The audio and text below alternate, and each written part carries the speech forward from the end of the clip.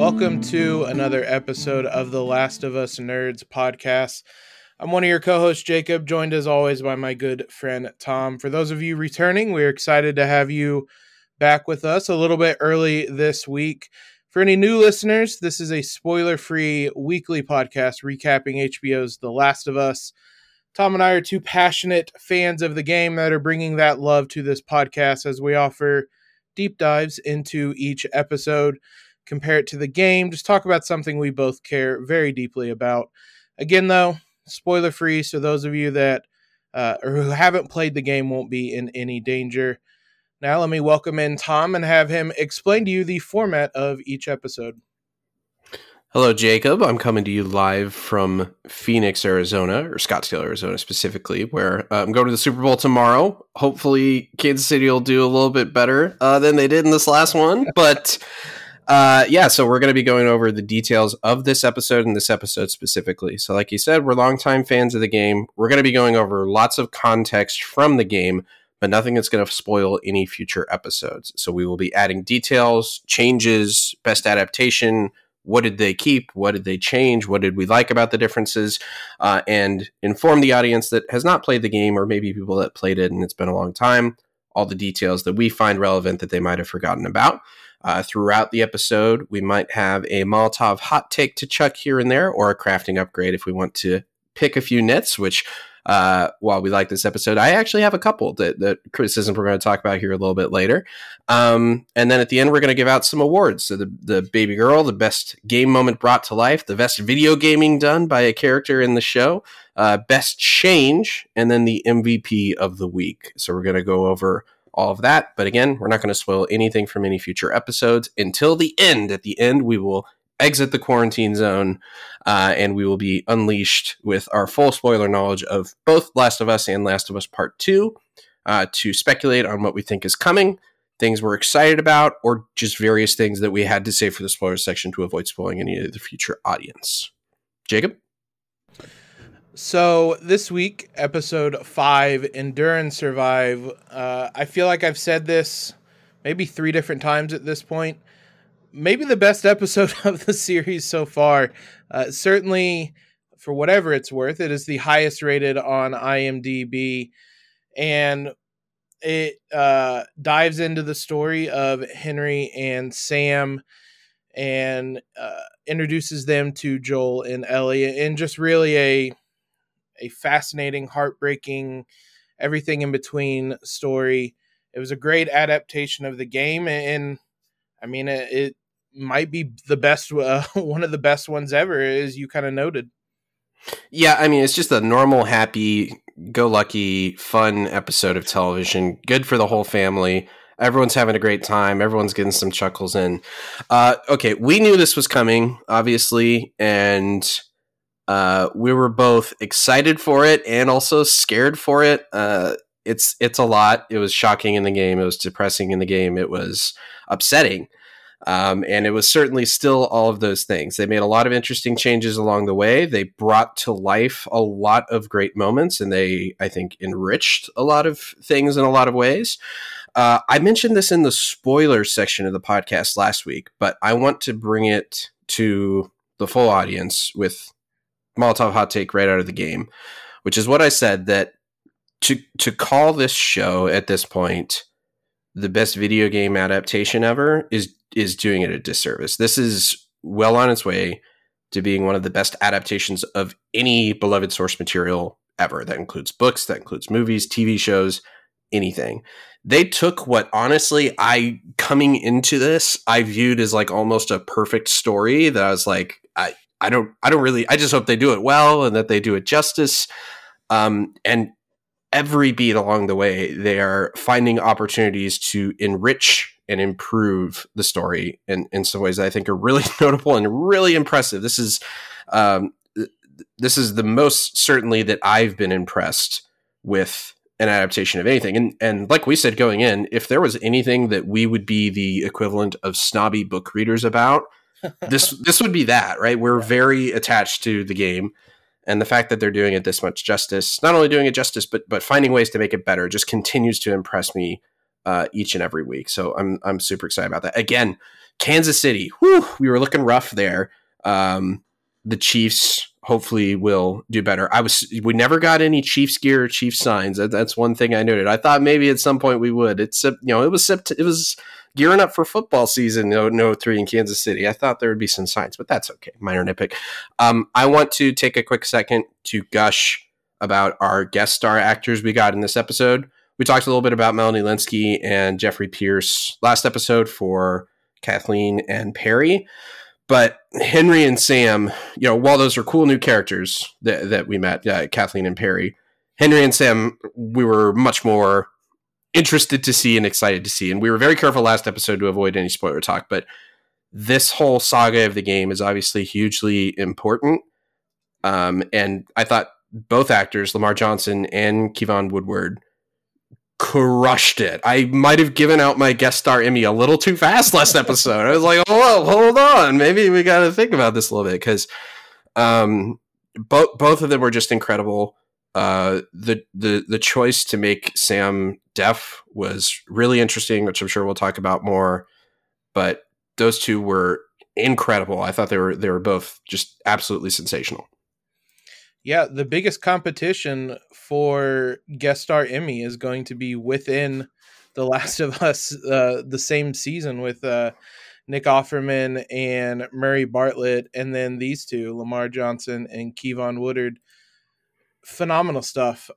These were some tough characters to portray, and they nailed it and made you fall. It's again one of those situations where you have to kind of fall in love with them really quickly and become attached to them, and then ultimately you lose them. And if you do it right, it makes the end of that heartbreaking. And I don't know about you, but it was pretty heartbreaking at the end. It was there was a tear or two shed, even though I knew exactly what was coming. So it was tremendous work from the both of them. Sam is so unbelievably cute, which is what made that too cute. So This was the number one item of discussion in last week's spoiler podcast. Just for a peek behind the curtain of you that don't venture outside beyond the quarantine zone, is Sam too cute? Is this going to make it even more heartbreaking? I think my concerns were valid, but I think they made a good call with the casting and some of the creative decisions. But oh man, it just made it even worse. So in the game, and we'll talk a little bit more about the differences here in a little bit when we get into it. But Sam is definitely older. He's almost Ellie's age. He's slightly younger, and he's definitely not deaf. He can hear. He talks normally. So that was definitely a different decision. I thought that was yet another great example of the show utilizing a great way to have better representation of including someone with a disability in the story. I also think it's important to have shown and made clear that while obviously Sam didn't end up having a happy fate, the fact that it was not at all his disability, which is what doomed him, I think is good. That would have been a tough pill to swallow, so to speak. But I thought that was great. Obviously, casting a deaf actor was important if they were going to do that. I think it's great that they brought in a kid that was deaf, and it's amazing that they were able to get they had to narrow down obviously who they were looking for. A kid, someone that's young, someone that can act, someone that's deaf, someone that's black.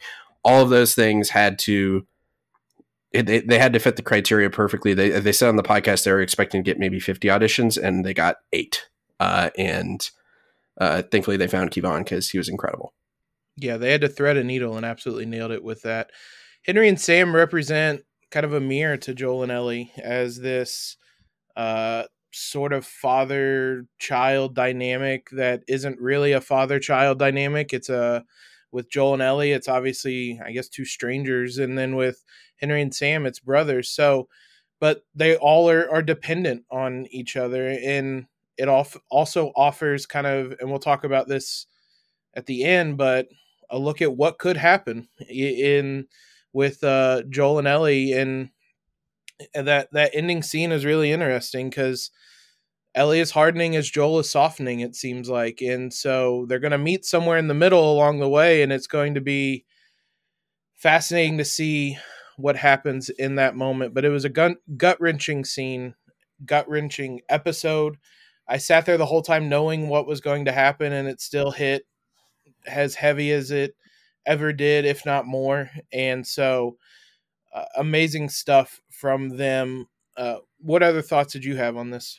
Yeah, they explore some interesting themes once again. So tribalism is something that comes up a lot when discussing those Last of Us, just this, which is easy to fall into in life in general, but especially in a situation like this with the apocalypse, of just adapting this us versus them mentality, and how, while that can be based in love a lot of the time, the downfalls that that type of mindset can bring. There's some really interesting examples of how they did that. I thought this episode, it really interestingly explored the ideas of absolutism, especially in regards to moral quandaries and moral decisions. Like, snitching, that's bad. I don't work with rats. Okay, what if it's like to save your adorable 8-year-old deaf brother with cancer? Well, that changes things a little bit, right? I don't work with rats. Okay, well, like, what if that's your only option to survive? What if the rats are actually good people and you just hadn't realized it yet? Fascist and fascist collaborators should be brought to justice. I think in general we agree with that. Okay, but what if it's a doctor that's protecting a little kid? What if it's your brother that you have to protect? Henry thinking that he's the bad guy because he did a bad guy thing. Is it that simple? I don't think so, and we're going to talk about that for sure. But just a lot of interesting themes that they explored throughout the episode. Obviously, the cost of violence and revenge. Shocking that Kathleen's bad decision from the last episode ended up being a bad decision. Who could have seen that coming? And yeah, just some really interesting ideas that are explored throughout the story of this episode. We did get one mailbag question from Parker, who said, I've never played the game, but I've noticed 2 episodes, the best one, in his opinion, are kind of side stories from Joel and Ellie. Is that pacing kind of aligned with how the game went? So in general, I would say the answer to this is no, primarily because we never leave the perspective, really, of Joel and Ellie outside of the time that we got to spend with Sarah before Joel was there in the prologue in the house. But this type of, and this is why we were excited about this being an HBO adaptation, is the game story was pretty naturally divided out into these type of sections. And in fact, before the season, if you go back and listen to our preview pod, if you want to, assuming that you know the plot of the game and want to listen to the spoiler part, we pretty much nailed like the episode predictions of how we thought it would go. Of, okay, this is a Bill and Frank, this is the Bill episode. This will be the Henry and Sam episode, the Pittsburgh storyline, so to speak, in Kansas City, etc. But because of that, it definitely is broken out into chunks, but not in terms of side stories, because we definitely never leave Joel and Ellie, and that's one of the benefits, as we talked about, of this medium of doing it through television, is you don't have to stay with your playable characters, right? You can actually, okay, well, what did happen with Henry and Sam before they met up with Ellie? Like, what was going on with them? What's going on with the head of these hunters, so they can do all those things? But good question. And again, thank you for the mailbag. You can continue to tweet those at us at TLOU Nerds and send your mailbags to tlounerds@gmail.com.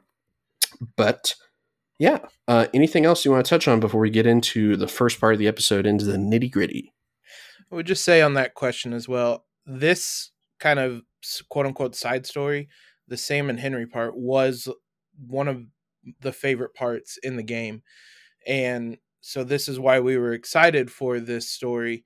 As you said, we had to be very careful and even re-record some parts last week to try to avoid spoilers, because we wanted everyone else to kind of experience it the way that we did. But the Bill episode was entirely different. So it's kind of some give and take. They're adapting this game to the show and doing so brilliantly along the way. So terrific stuff from Neil and Craig. Part 1, brothers. 10 days ago, before our last episode where it left off, Kansas City is celebrating, but it's not because the Chiefs won the Super Bowl, not yet anyway. But it's the next best thing. Fedra has been defeated. The revolution, which was led by Kathleen, has won.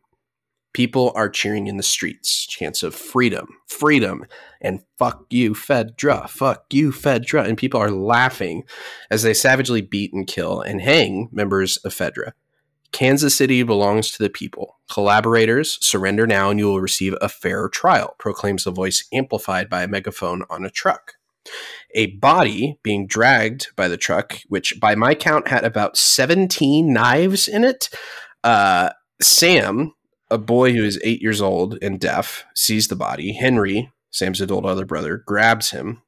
Look at me, not at that. Henry and Sam use sign language to communicate with each other, and in the apocalypse, this might as well be their own secret language. Sam follows Henry's lead. Kathleen has a cell full of Fedra collaborators, or as Kathleen simply calls them, rats. Kathleen tells them that lucky for them, she's not Fedra, and no one needs to die. We could put you on trial, but you're guilty, so that's how that's going to go.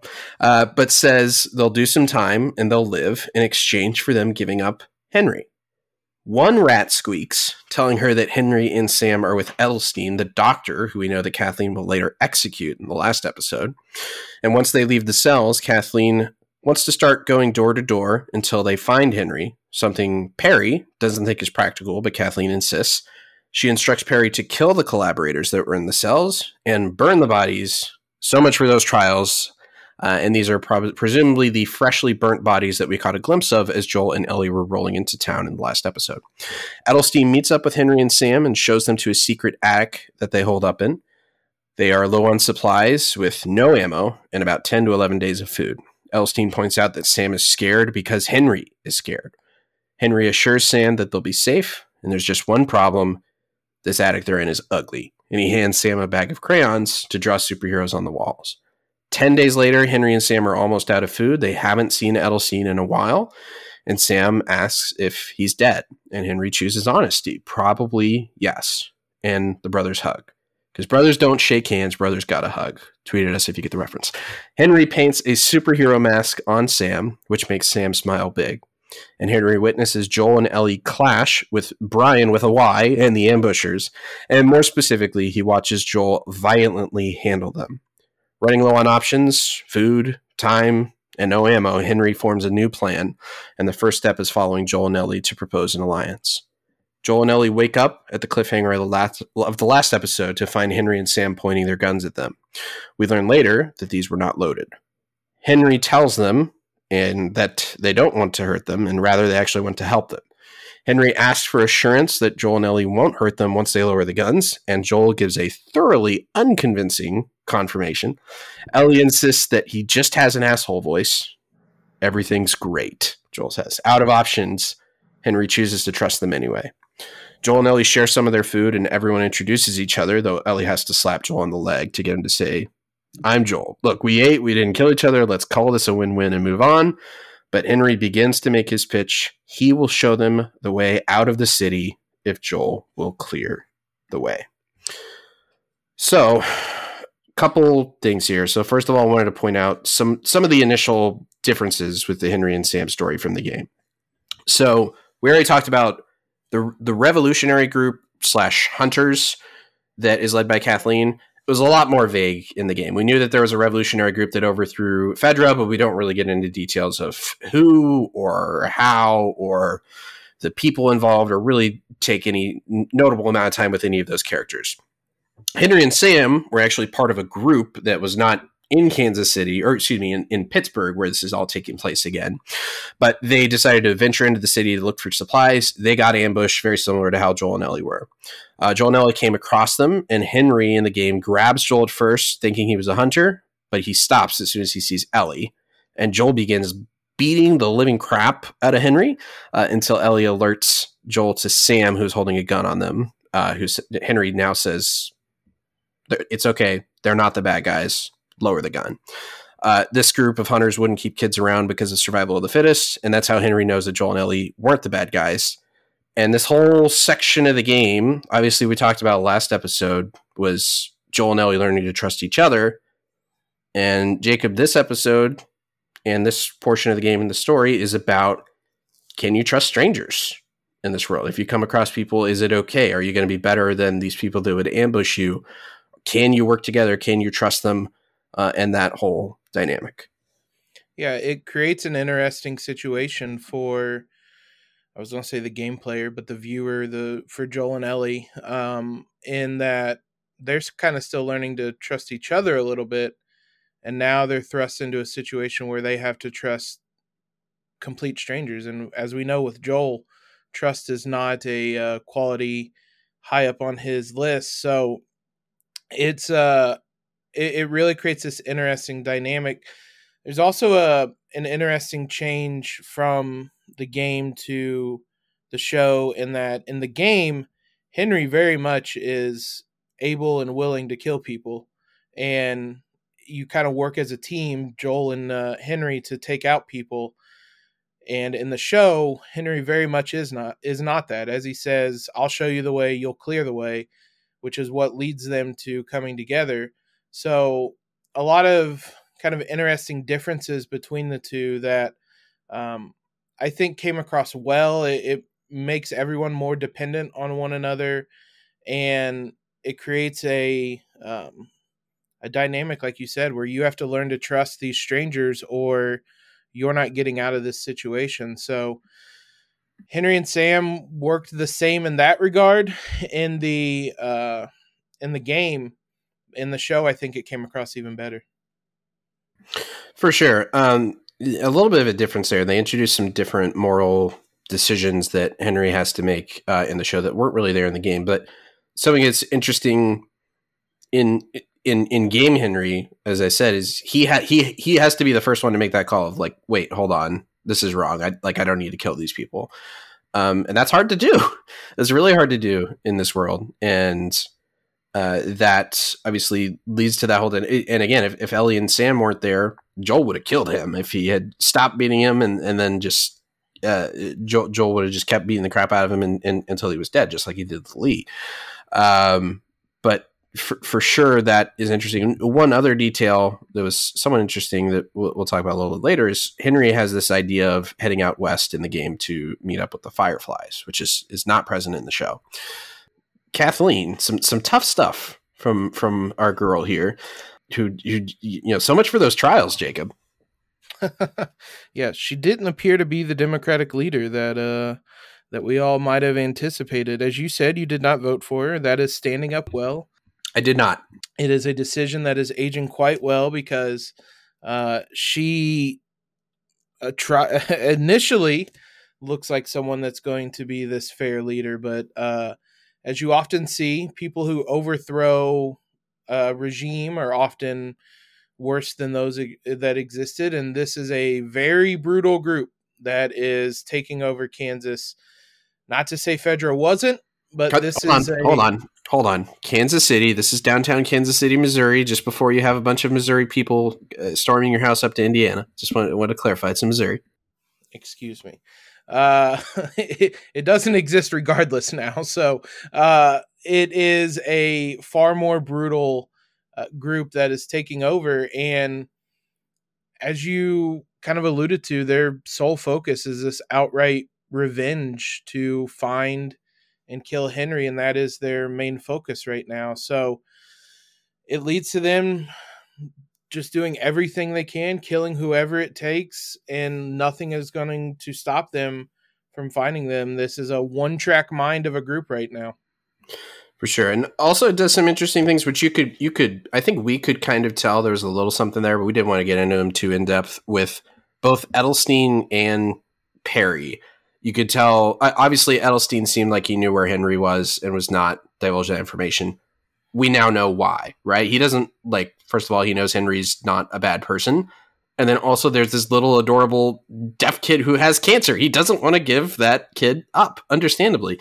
There's also a moment of hesitation from Perry last episode after they find the attic and after they find the drawing, where he's like, you can tell he's having a moment of like, oh man, should we be doing this? Is this that important to track these people down with this kid?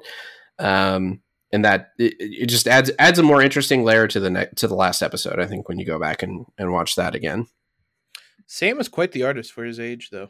That he did a bang-up job in the 10 days they spent in the attic of decorating the attic with some quite vivid illustrations all across the wall. That kudos to him. It's a shame because he would have had a real future as an artist. I've never decorated an attic over 10 days with crayons, but I bet it probably wouldn't have been that good. So yeah, he did a good job.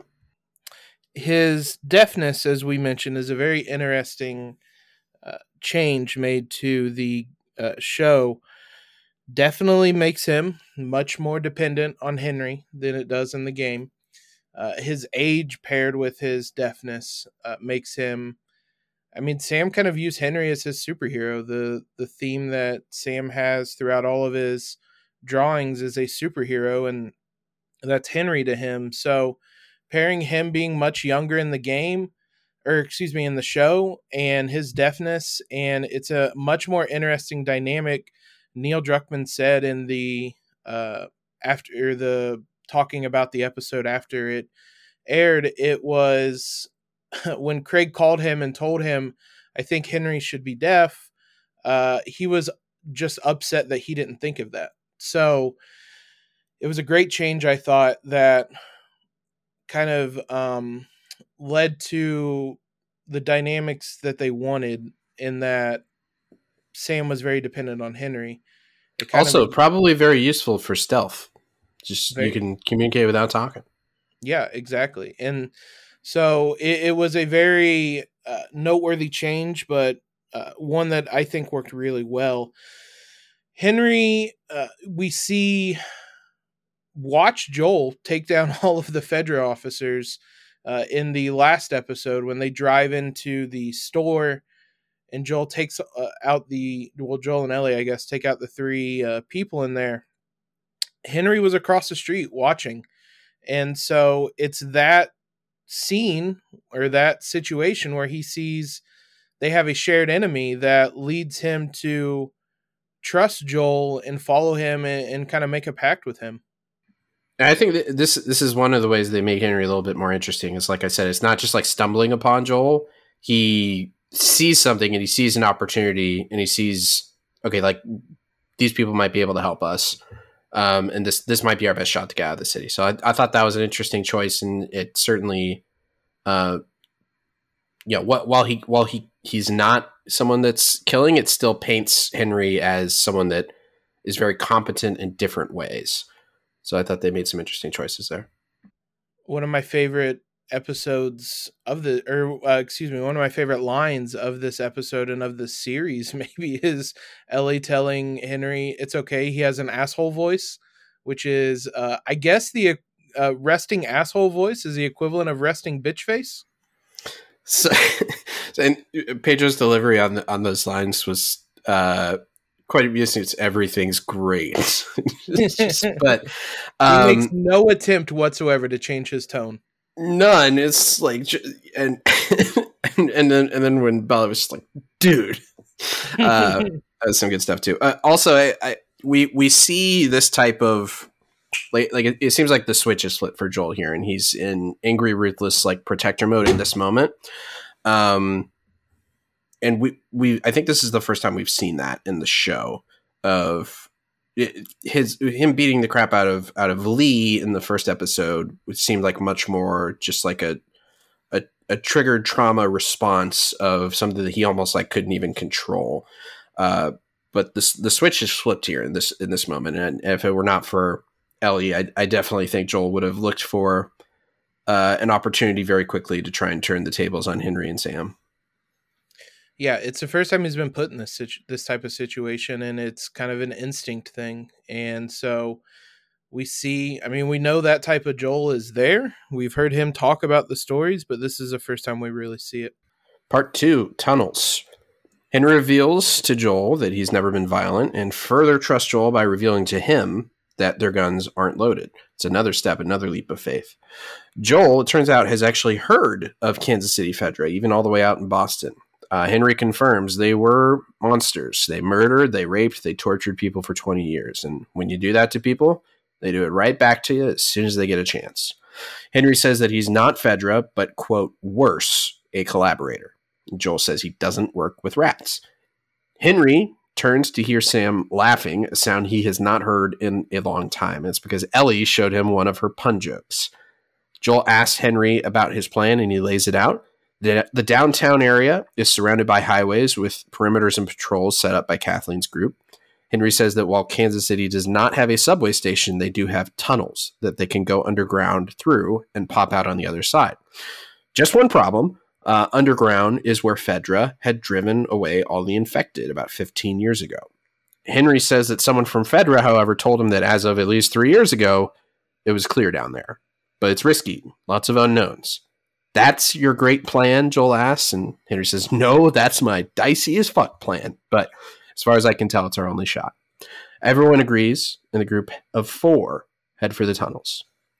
The moment they get down to the tunnels, Henry declares victory because the way seems clear. And Joel notes they've only been down there 2 seconds. They don't know anything yet, causing Henry to tell Ellie that her dad is kind of a pessimist.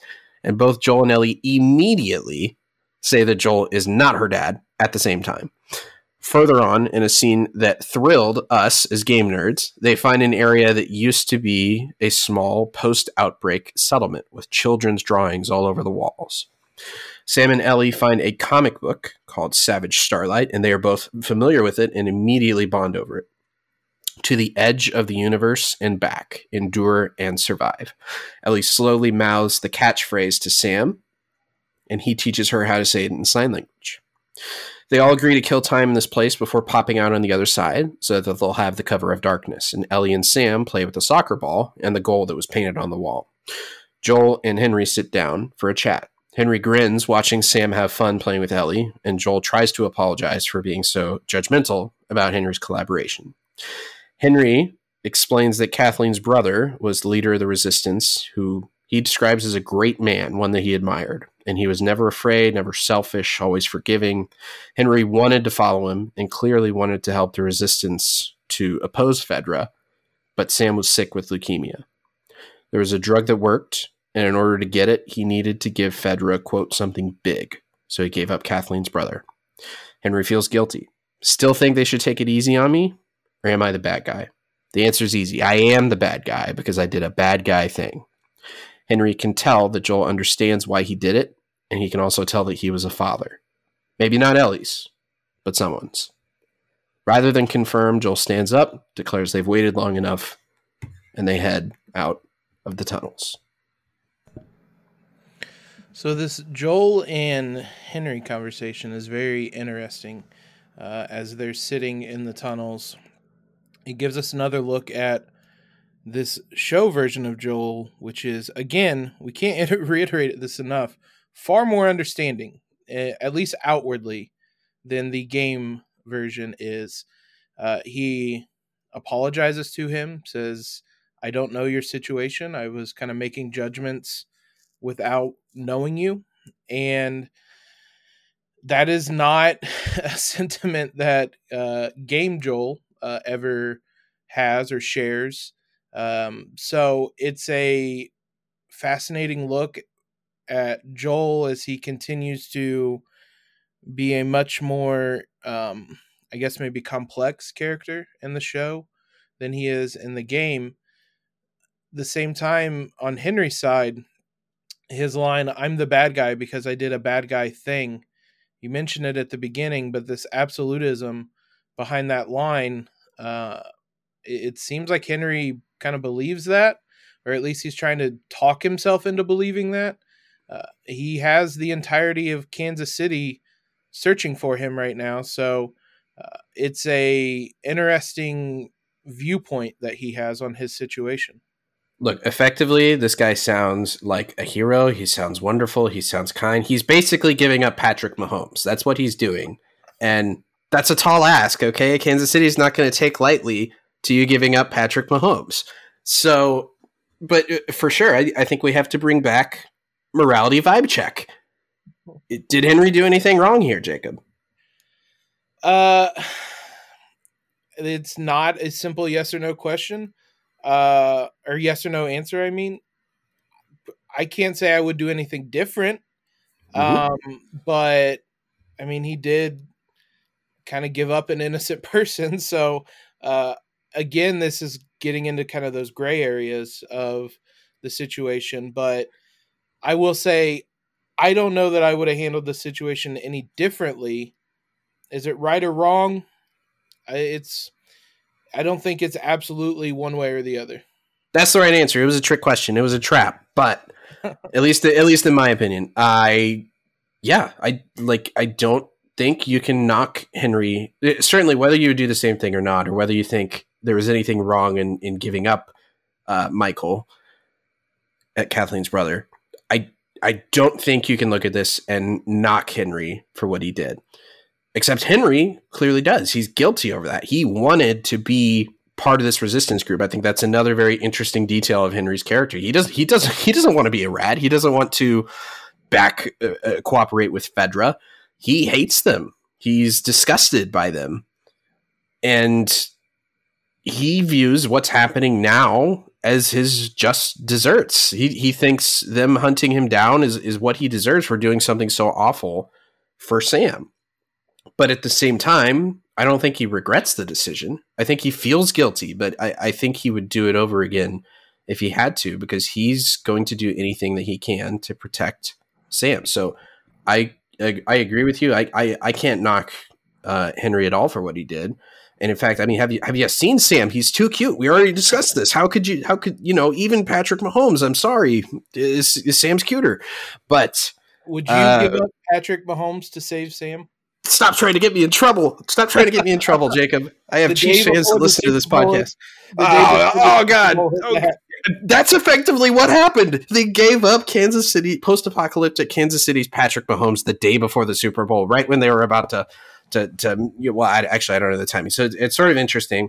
And we sort of going to get into this here actually in the next section, but this idea of the differences between Kathleen and her brother. But we did get a little bit more exposition on Kansas City, and he drew the little highway map. It's not quite as like he almost drew like 670 and 35 and 70 as like street blocks, which is not quite how it works, but still it was cool to see him point out the things. Also, the shot that they had from that office building when they were looking out onto Kansas City in the daytime was just another cool example of me pointing at the screen and be like, oh my God, it's the AT&T building, right there. Again, this is like effectively right where I had an apartment in Kansas City where this is supposed to be.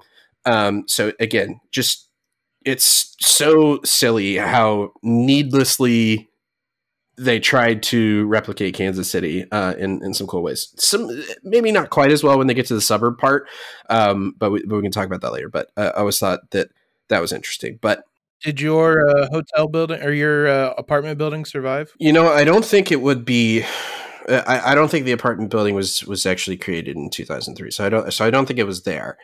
But But yeah, the rest of the downtown, the T-Mobile Center now, but before that was the Sprint Center. That's not there either, I think, based on the timeline. But again, just cool being from Kansas City to see that stuff. The tunnels, we can talk about them a little bit more. It's adapted a little bit from the game, changed a little bit. In the game, it was sewers that they were going into. They kind of smashed together a couple storylines to make it a little bit shorter.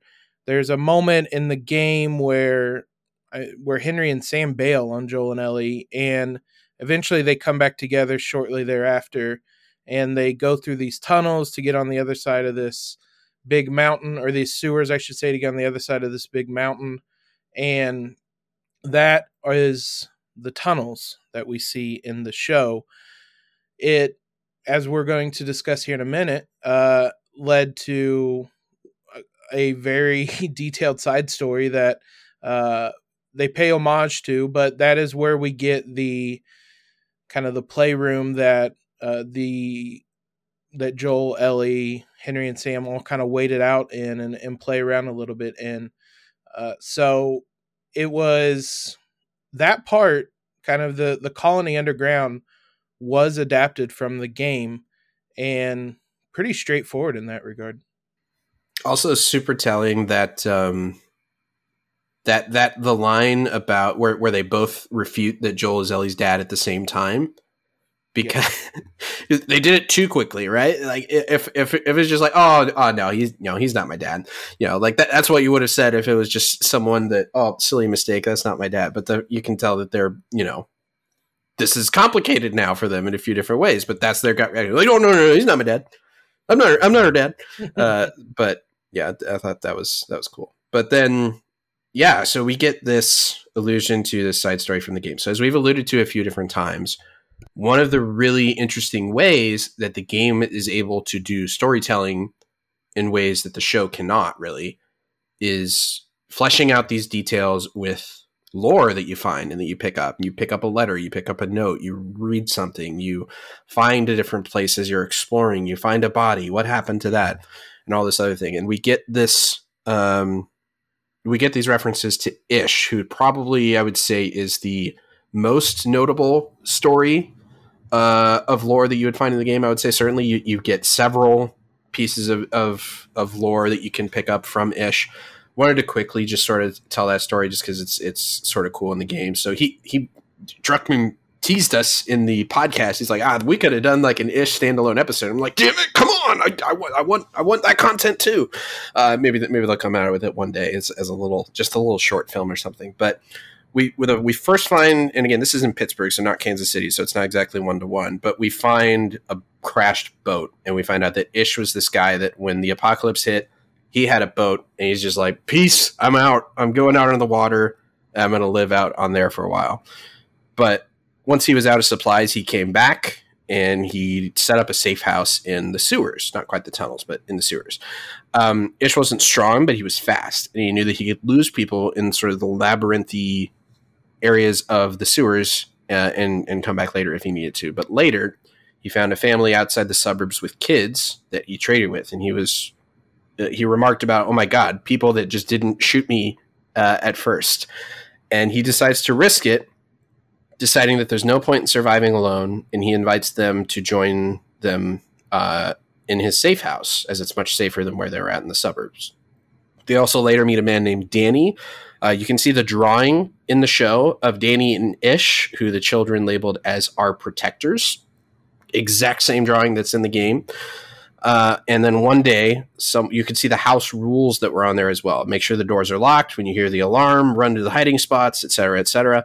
One day, someone left open one door, and that's all it took. Everything went to shit. And at one point, later on in the sewers, you find Danny's body with a tarp over two little ones that you can only see the feet of. And you have this note that you pick up, which, again, dark. But the note says, we're trapped. I think everyone else is dead. Some of the little ones are with me. I got infected pounding at the door. I don't know how long we'll hold out. If Ish and the others are alive, maybe they can reach us. They have to reach us. If it comes down to it, I'll make it quick. And then obviously you find their bodies. So didn't go great. We know Ish, Susan, and some of the children made it out from a later note you find in the suburbs, but their ultimate fate is unknown. But just a cool little allusion to some of the game lore that you pick up throughout The Last of Us one that I'm glad they included, which obviously it's a sad, short little story there, but also you got the sense as you pick them up of Ish's personality. And it was almost like a character that you didn't quite meet, but you still got to know through these pickups in the game, which again, we encourage anyone, if you're having fun with the story after this is done, go back and play the game. It's coming out on PC soon as well.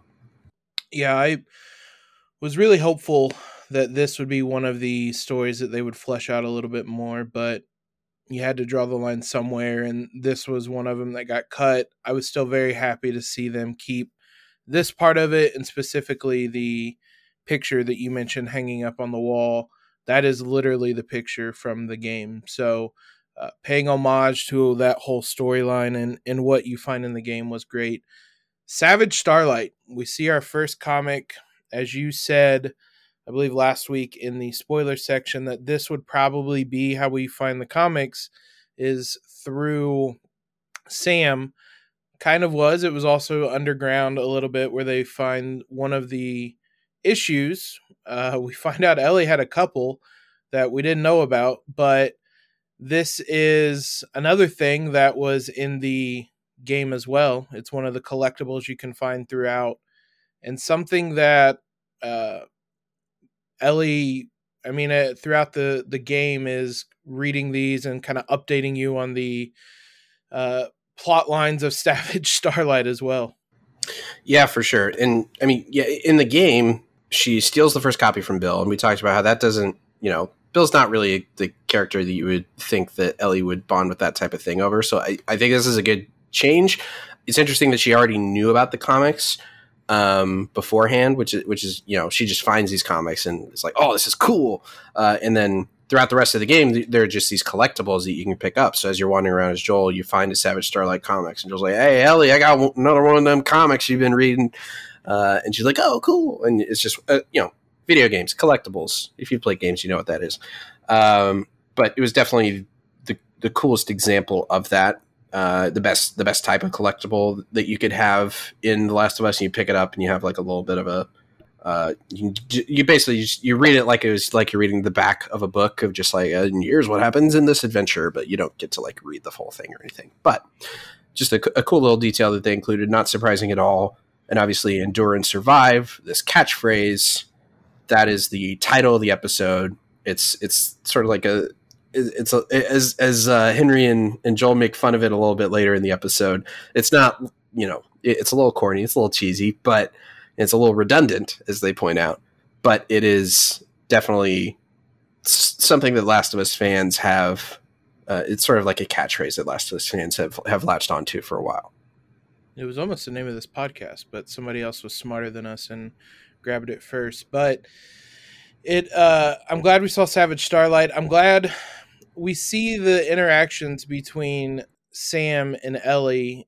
And for the first time in this series, you see Ellie as a child. And as a kid, Sam really brings out kind of the child, the inner child out of Ellie. It's something growing up in this world, and especially in her circumstances, there probably haven't been many moments in her life, especially recently, where she's been able to kind of be this innocent child playing soccer or whatever it is that they were doing, reading comics and joking with one another and whatnot, that they were underground. So that connection that's built there as well kind of starts in these tunnels. I guess it started in the boardroom, but it grows stronger in these tunnels. And it was just nice to see Ellie laughing and smiling and having fun, because that's not something we get to see often in this post-apocalyptic world. For sure. And I think as soon as you see it, I mean, this is not something that I ever like spend time like thinking too much about. I don't have kids or anything like that, but it's so clear once they're together that it's just like, right. Like, this is a big part of being a kid is being able to interact with other kids and play and have fun and find things with people your age to bond over. It's such an important part of life that is ripped away from so many kids in this world. And Ellie obviously grew up at the orphanage, and we know she had interactions with other young people her age before, but it's a small, you could consider it a very small thing in the grand scheme of things, but it's really sad to think about that aspect. And it's you can the biggest way you can notice this is on Henry's face when he's watching Sam and Ellie interact, and he just has the biggest smile on his face, like, wow, I haven't seen this in a long time, of Sam being happy and interacting with other kids, and it's just so important. Do we think Fedra schools had recess? Look, I hope so, because they certainly weren't doing much teaching. We know that, okay? So hopefully, I don't know what else they would have been doing. Hopefully they at least had recess, but maybe that was the thing. Maybe it was only recess. Only recess, no schools. I'm not sure, but sorry, Fedra. I'm not sorry. Fuck you. Part 3, suburbs. Perry finds Kathleen in her childhood apartment and tells her they haven't found Henry, or, quote, the man who killed Brian. Kathleen reminisces about how beautiful of a person her brother Michael was, and she says Michael would be horrified by the things that she's done. And she knows that Michael wouldn't want her to hurt Henry. He would want her to forgive. But she doesn't care, saying that forgiveness is pointless, and she wants justice. Perry tells her that while Michael was a great man, he actually didn't change anything. But she did. And because of that, they're with her. Till the end of the line, as Captain Bucky would say. Hold that thought, though, because the line is coming right up. At night, in the suburbs, Henry is satisfied with the success of his plan. Ellie tells Henry and Sam that they're headed to Wyoming. Joel immediately glances back, a look of disapproval, but Ellie says he'll change his mind. She's cut off by a sniper firing at them from the upper story of a house down the street. They take cover and are pinned down. Joel says he will flank around to get the sniper, saying he won't get hit because it's dark, and this sniper has shit aim, having missed multiple times already. Ellie objects, but Joel asks, "Do you trust me?" And she does. Joel flanks. He was right. The sniper sucks. He misses several times, and when he gets up there, Joel realizes it's because he's an old man. He gets the jump on him, and Joel tells the old man to hand over the gun, stay up there for an hour, and he can live. Joel realizes what he's going to do. He begs him not to do it, but the old man begins to turn the gun toward Joel, and Joel puts him down. We find out from a radio that the old man's name was Anthony, and he was being instructed by Kathleen to keep our protagonist pinned down until the cavalry arrives, and they're coming. Joel takes out the lead truck driver with a sniper, which crashes into the house and catches on fire and explodes. But the cavalry shows up, and they are too large. There's too many people. They are not going to make this out of it. Completely surrounded, Henry, Ellie, and Sam are hiding behind a truck, and Kathleen tells Henry to come out. Henry says he will if she lets the kids go. No, sorry. The girl is with the man that killed Brian, and Sam, well, Sam's with you. Kathleen says she actually does know why Henry betrayed Michael, and disgustingly asks if he considered that Sam was supposed to die in front of Sam.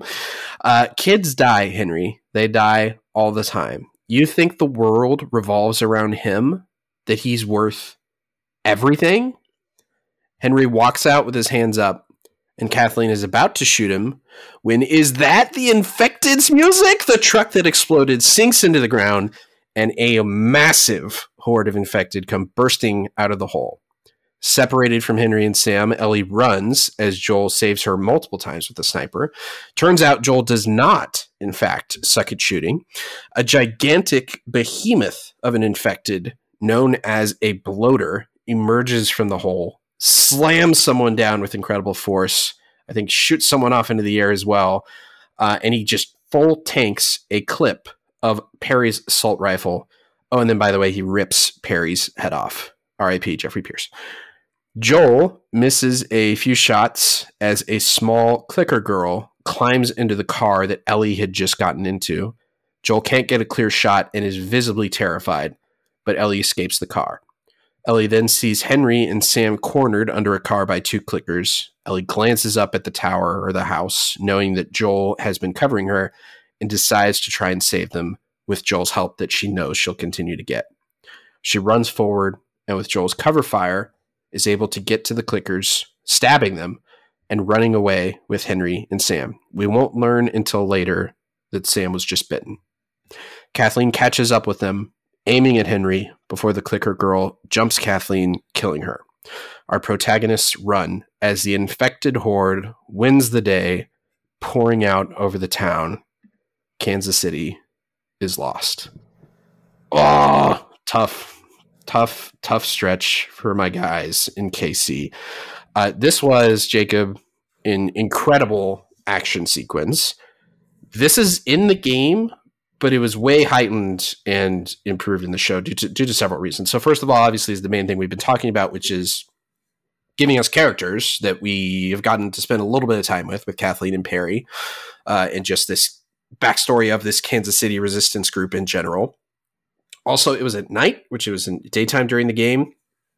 It was a really fun sequence in the game because you get a sniper, which this is the only time in The Last of Us 1 that you have a sniper rifle. And it's fun to just go to mow these people down with infinite ammo, which apparently they carried over the infinite ammo part because between Anthony and Joel, they fired a lot of rounds, which is fine. It makes sense. They probably had a bunch of ammo up there with the sniper tower. But basically in the game, there's the sniper. Joel flanks around. Joel kills the sniper. He's not an old man. He's just a guy. We don't learn his name. He tries to kill Joel. Joel kills him. And he's like, okay, here's a sniper. Just another example of they're going out of their way to find how can we make every single individual moment better, and how can we make this violence have consequences? How can we make it not just mindless killing as it's easy to do in a video game? But basically, there are hunters that are coming through with a truck. Joel has to shoot them before they can get to Ellie, Henry, and Sam. And then after that, there's some infected that are coming by, and then you shoot the infected. But it's not nearly as dramatic. It's not nearly as intense. There's not this massive horde pouring out of the hole, which that was terrifying and so cool the way they did that. But Jacob, what do you think of this sequence? I think it was not realistic because Joel did not die a bunch during this scene. True. My Joel died a lot. Hashtag not my Joel. Yeah, exactly. In the game, the sniper is a lot more difficult. That was a change that they made. I liked the change with the sniper being an old man who clearly kind of doesn't want this fight, doesn't really want to be around anymore. In the game, it is not an old man. He is a much better sniper, and he is taunting you the entire time. And so you die often. But that was one of the changes they made. This was a neighborhood that they built. They built the entire neighborhood specifically for not just this show, but this scene. And that's what made it all feel and look so realistic, is because it really was there. It was a real neighborhood with real houses. They said obviously the houses weren't finished, but those were actual houses built for this show. The zombies that come flying out of the ground were all actual humans, with a few exceptions for some of the special. There was not actually a bloater, but other than that, they were all actual humans. So I think that's what made this scene look so incredible. And also shout out to the actors, the cast, the crew, because from our time being Game of Thrones fans, especially, I think we know that, and they talked about this in the podcast, that night shoots can be incredibly challenging for people, because basically it's weeks on end where your sleep schedule is messed up, you're doing everything at night, your body's confused, your internal clock is confused, and just everything becomes so much more difficult. They had to do 11 weeks of night shooting for the long night in season 8 on Game of Thrones. Thankfully, this was only like 3 weeks. Yep. But even still, that can be incredibly challenging for people to do, just upend their schedule like that and just have to do that solely at night. But I do think it paid off. I think having it at night, especially with the fire and with the horde of infected, it looked incredible. It raised the stakes, I think, having it at night, and it gave it this bigger sense of this big climactic moment that, you, as you said, it wasn't quite the same. It was a pretty intense scene in the game, but it didn't have the same kind of weight to it. There wasn't this big storyline being paid off in this moment. It was just intense because there's a lot of zombies chasing you down and whatnot. So Joel sniping the driver and the driver crashing into the house was kind of an homage to the game as well. That's how you kind of beat that part. In the game, you drive into the house and the zombies come flying out of the house. It obviously is a little bit different. It falls into the ground and the zombies come from there. But that whole kind of part was a little homage to the game as well. Joel, though, he is a god tier sniper, because in the midst of all that chaos, he was clearing the way for Ellie. Yeah, Joel definitely is in GM, and Anthony, I'm pretty sure, was in bronze. There was a big skill gap there. It was a skill issue for sure, and I don't know if Joel has aimbot on or what's going on, but there was a big difference. There was a noticeable difference in the quality of their third person shooting. But I also just want, again, stop me if you've heard this before. I just want to rave about Pedro Pascal for a moment. He's so good. That little moment where he sees the child clicker before, I think you can tell, going back a rewatch, you can tell he sees something before they show it, before the audience sees it, and he misses a shot, and then they cut to the car and like the child clicker's climbing into the car, and then they cut back to him and he just looks scared shitless that something's going to happen to Ellie. And he's so good. Like he's doing so much with so little lines and dialogue. And I'm not even saying like they're not like giving Joel enough lines. It's just this role to do it as well as he's doing it, he's maximizing everything that's on the page and is just putting together a masterful acting performance, in my opinion. Breaking. Pedro Pascal is really good at acting. I wasn't sure if you guys had heard about that, but I just wanted to talk about that for a second. I think you're the first one to say that. Molotov hot take. Pedro good at acting. Since we're on the topic as well, children clickers are new. We mentioned, I think, a couple episodes about the type of infected, and there were not children clickers. At least I don't remember any. No, oh my God, they are horrifying. So this raises some questions. Okay, so first of all, they said they drove the infected into the ground like 15 years ago, right? But one key distinction is that these infected are not zombies. They're people that are alive that are infected with this mushroom infestation. But does that mean that kids like stop growing once they're infected? I have some questions about that. I'm not quite sure how they're implying that necessarily works, but I get why they did it because it was scary. It was spoopy. That was an interesting twist. And also the way that kid actor like contorted like through the window and in the back seat was just even like scarier. That was creepy. It was a child contortionist actor, basically, that they hired. It had the same vibes as the girl from The Ring. Just the way the child is climbing over the seats and hunting down Ellie was, oh my God, horrifying. So I don't know if I'm going to make you mad at me here, Jacob, but I saw this in the note. I wanted you to know I've not seen The Ring.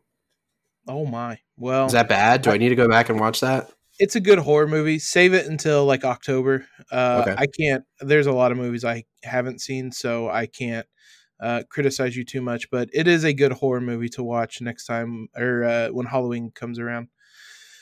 The line. Well, first, as we're getting up to this, the sniper scene, the two lines or two kind of moments that I wanted to highlight. Ellie talking about asking Joel a million more times and him finally breaking down got me to laugh. It also continues to show how kind of observant Ellie is to Joel's mannerisms and his personality and how much she is always paying attention and noting things about him. So I thought that was interesting. Also, the line as Joel is going to stand up and leave them to take down the sniper. Do you trust me? That was interesting. That's not in the game in that moment. There certainly was not that question until I think probably much later on in the game. What did you think of having that there in that moment and her response? You know, for a second I thought they were about to climb on a magic carpet and burst down into song of a whole new world. But no, yeah, I really liked that Joel asked that, which is so interesting because it's, as we've talked about before, and as you just sort of alluded to, Ellie is by far the more emotionally intelligent of the two of them, even though she's so much younger. But the fact that Joel is asking that, I think implying that he knows that they trust each other at this point, which that's huge. Mm-hmm. But also I love how like Ellie in Belle's performance is almost like she's like annoyed that she's like, the answer is yes. Like, yeah, I do. He's like, fine. You know what? All right. I do trust you. Go do your thing. I thought that was a good line reading, but yeah, it was interesting. That didn't happen in the game, obviously. Let's talk about Kathleen, her big moment, her big scene here. I liked her character and the purpose it served, but I'll let you go first. I know you had some notes or some things you wanted to talk about. I do. Okay, so a few different things. I like that this character is a thing. I like that they did some interesting things in terms of fleshing out the resistance group and why this is. But my crafting upgrade here is I feel like they were one scene away from this character fully working. I like the casting choice. I'm not super familiar with Melanie Linsky. I know a lot of people love her. I thought she did well in the show. But in like on last week's official podcast, Mason and Druckmann, the way they were talking were just like, oh, hey, it's good that you're asking these questions. Like, why do these people follow her? And like, what did she do? Like, what makes this character so special and so interesting? I just feel like we didn't quite get all the way there. It feels like just the answer to that question was she was way more ruthless than her brother and was like willing to do what her brother would not, who was like an idealist. And while I think that raises maybe an interesting question of idealism and radicalism and where the line is and what goes too far, I don't know that I guess I was expecting some more significant character moments for her to make her a little, because they talk about humanizing villains all the time. And I gotta say, I don't think she was humanized that well. Like, she was sad about her brother and angry and wanted vengeance. But I'll throw it out there, Molotov hot take. I think everyone objectively would draw the line when she's about to kill the kids. Like, it'd be like, Henry is saying, here, I will let you have your vengeance. I will let you kill me, but you just got to let the kids go. And the fact that she couldn't say yes to that, I was just like, okay, all right, that's fine. And I'm not saying that she needed to. I'm not saying they needed to make her a good person or that they needed to make her a truly sympathetic villain.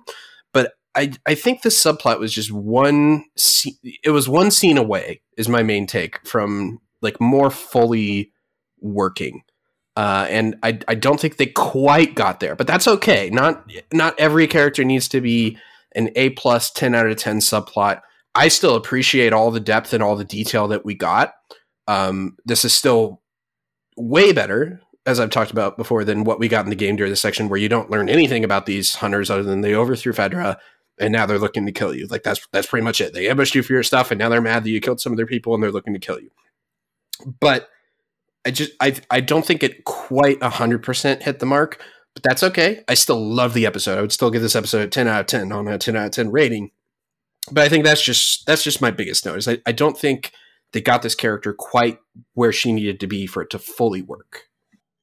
I was surprised that when they started after the overthrow had happened, because I thought if you're going to give her one more scene, then probably give it before that overthrow. So I don't disagree necessarily with anything you said. I also think, and I not that I'm sure you agree, her character served a very interesting purpose in what she stood for and what her end result was, because her dying to a clicker, a child clicker at that, was very appropriate, because I think the implication is, and this is me reading into it because, as you said, we don't really know, if her brother was kind of this idealist that got them to a certain point, it was her being a radicalist that took them over the breaking point, for better or for worse. Maybe they may not have been ready to do that, and clearly she wasn't ready to be a leader because she was so blinded by rage and revenge that she ignored the problem at hand that was showed to her multiple times. She knew that they were infected underground and that they needed to be dealt with. And we saw it last episode that we knew that they were close to breaking out. And instead of doing anything about that, she hid it so that she could continue going after Henry. If she had listened to her brother and forgiven Henry, then she deals with the infected first and everybody stays alive, and Kansas City is still standing today in the post-apocalyptic world. But instead, Kansas City has a much different fate, because it ends with her again. Perry said her brother didn't change anything that Kathleen did, but her brother was clearly more rational, and Kathleen lost the city to the infected. And I mean, twice she had a gun on Henry and twice she didn't kill him, which was interesting, but it was just this single track focus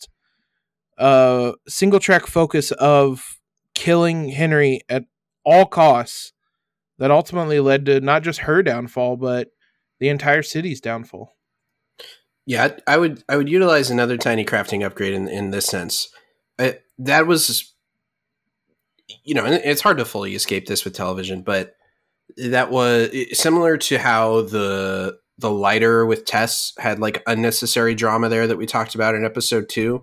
This was a little silly where it's like, okay, I'm about to shoot you. Wait, what's that thing falling into the ground? Hold on. Let me pause this thought for 20 seconds while I watch that. Just be like, no, just like shoot him and then turn around and do that. But in terms of the writing of the show, you could have handled that so much differently. Of just like she pulls the gun on him and that's when like something sinks. They could have just handled that a little bit differently. And then at the end, where she's just like, wait, and they stop and they turn around. It's like, no, just keep running. Like, don't listen to her. Just keep running away. Maybe she sucks at aiming like Anthony does. But again, same thing. Like we didn't need to have the characters like turn and face her. We could have seen her like catching up to the characters, raising her gun, having it pointed at Henry, and then that's where she gets jumped by the clicker, right? Like it just felt like somewhat a little unnecessary drama on there. Again, nitpicking, not a huge deal, but just one other small thing on there. It was one of those TV tropes that there haven't been many in this series or this season, but it was definitely one there. I mean, also to the last point, Perry tells her to run when the bloater comes out and get away, and she doesn't. She still is looking for Henry and Sam, and that ultimately costs her. Also, hey, when the sinkhole is happening and the horde's coming out, like, back up, people. Back up faster. Create a larger perimeter. They just sort of stood there with their guns. It's like, no, you need to, like come on, guys. Create a larger perimeter. They can outshoot them. It's fine. Also, do they not have any grenades or no literal Molotovs? We haven't seen a Molotov cocktail, let alone a brick or a bottle. It's like, oh man, okay. We need some more video game supplies at some point here soon. Come on, they got to give me a brick or a bottle at some point. It's coming, right? I would have thought we would have gotten one by now for sure. I was gonna say if we haven't got one by now, I don't know if it's coming. I'm holding that hope.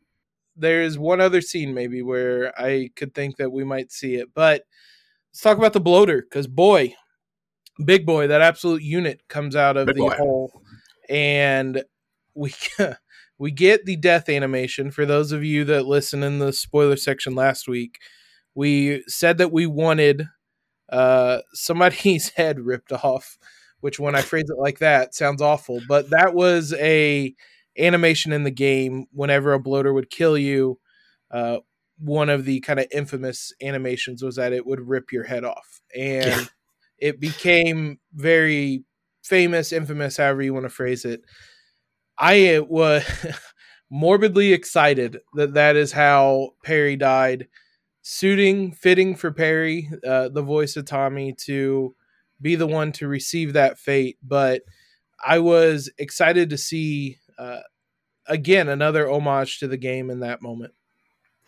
Yeah, and apparently Mason actually wanted him to rip him in half, which I was surprised that they didn't come at it from the angle of just like, okay, let's recreate this thing where like they rip your face off. But yeah, I've seen Joel get his face ripped off because I've died to that bloater a million times. And again, in the game, I alluded to it without getting into details on the bloater. I said that in Billstown, that's when you run into a different type of infected. That was this one. You run into a bloater in the gymnasium outside of where they're trying to get the truck battery when you're with Bill. And it's the game's first boss fight where you are trapped in this room with a big bloater who's running at you and will rip your face off. One slight difference is the other thing that made the bloater unique in the game was it was the only one that had a ranged attack. It could throw like these spores at you, which again, we've already talked about how they're not really doing the spores. So that makes sense why they took that out. And also that's more of a video game thing of introducing a different enemy that has a ranged attack to you that they don't necessarily have to do in the show. But that's just one other small difference I noticed. The other difference I alluded to, it was a boss fight. That meant you could kill it. This thing looked pretty unkillable. It just takes like a full clip of assault rifle like it was nothing. In the game, you throw one Molotov cocktail at it and you shoot it in the face maybe 3 or 4 times with the shotgun, and then it'll go down, which is, it's a lot. It took a lot to bring him down, but you still got the sense as you were like shooting it that it was at least like hurting it and doing something. This boy was a beast. Willie Rofe, who I assume has to be who it was, the star left tackle for the 2003 Chiefs. That he was big. I mean, I have to assume that Willie Rolf's probably the only person in Kansas City that would have been that big. So I have to assume that's who it was, as I alluded to in the last episode. But it looked great. Looked exactly like a bloater from the game. Looked scary. I kind of don't like that they gave it away in the teaser, but I get why they did that. It's a TV. They got to tease things and hype things up for the next episode. But bloaters. Yeah, I'm glad that they. I mean, in some senses, I'm glad they made it unkillable because, we've talked about this world in the show is a far more dangerous world. And, as you see with the zombies and the clickers, we even get a line earlier in the show where Ellie says that they've seen clickers. They came up against two of them, and Henry said, "Oh, and you're still alive. You're the right people for this job." So we see that this world is far more dangerous. So having known that and knowing how impossible clickers or bloaters were in the game, yeah, it would make sense if that thing looked absolutely like you were not going to be killing that with any normal weapon that anybody in a post-apocalyptic world would have. All right, Jacob, are you ready to discuss a television show while attempting not to cry? Oh, boy. I'll give it my best go. No promises. Part 4, Ending Up Alone. Joel, Ellie, Henry, and Sam have escaped, and they found a motel to crash at for the night, presumably outside the city. Henry asks if the kids are okay, or asks Joel if he thinks the kids are okay, and Joel says it's actually easier for them because they don't have anyone relying on them. Joel, somewhat surprisingly, invites Henry and Sam to join them on their journey to Wyoming, and Henry quickly agrees, saying it'll be nice for Sam to have a friend in Ellie. Sam and Ellie are reading the Savage Starlight comics together, but Sam stops her and the two have a conversation via Sam's board that he writes on. Sam asks Ellie if she's ever scared because she doesn't look like it. And while Ellie first mentions scorpions, she actually reveals her deepest fear to him. She's scared of ending up alone. Sam asks, if you turn into a monster, is it still you inside? And Sam shows her that he was bitten on his leg. Ellie shows her bite mark on her arm and writes that her blood is medicine. Ellie cuts her hand, puts her blood on Sam's wound. Ellie, unfortunately, is not a doctor, and WebMD isn't even around for her to more convincingly pretend to be one. Stay awake with me, Sam writes. I promise, Ellie writes. And Sam teaches her the sign for promise, and they hug. In the morning, Ellie wakes up in the chair between their beds. She had dozed off, and Sam is sitting upright on the bed facing away from her. Ellie approaches Sam, but he's now completely infected.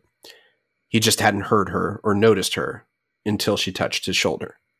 Ellie runs into the other room with Joel and Henry, and infected Sam is now on top of her, clawing at her. Joel reaches for his gun, but Henry grabs it first. Ellie screams for Joel's help, and Henry shoots at the ground by Joel's feet to keep him away from his brother. Ellie screams again, and instinctively, Henry turns and shoots his brother, saving Ellie. After Joel asks Ellie if she's okay, Henry points the gun at Joel. Henry is overcome with shock, grief, and guilt. He repeatedly asks, "What did I do?" Joel tries to get Henry to give him the gun, but Henry shoots himself in the head. Joel buries Henry and Sam, and Ellie leaves Sam's writing board on his grave with one final message to him: I'm sorry.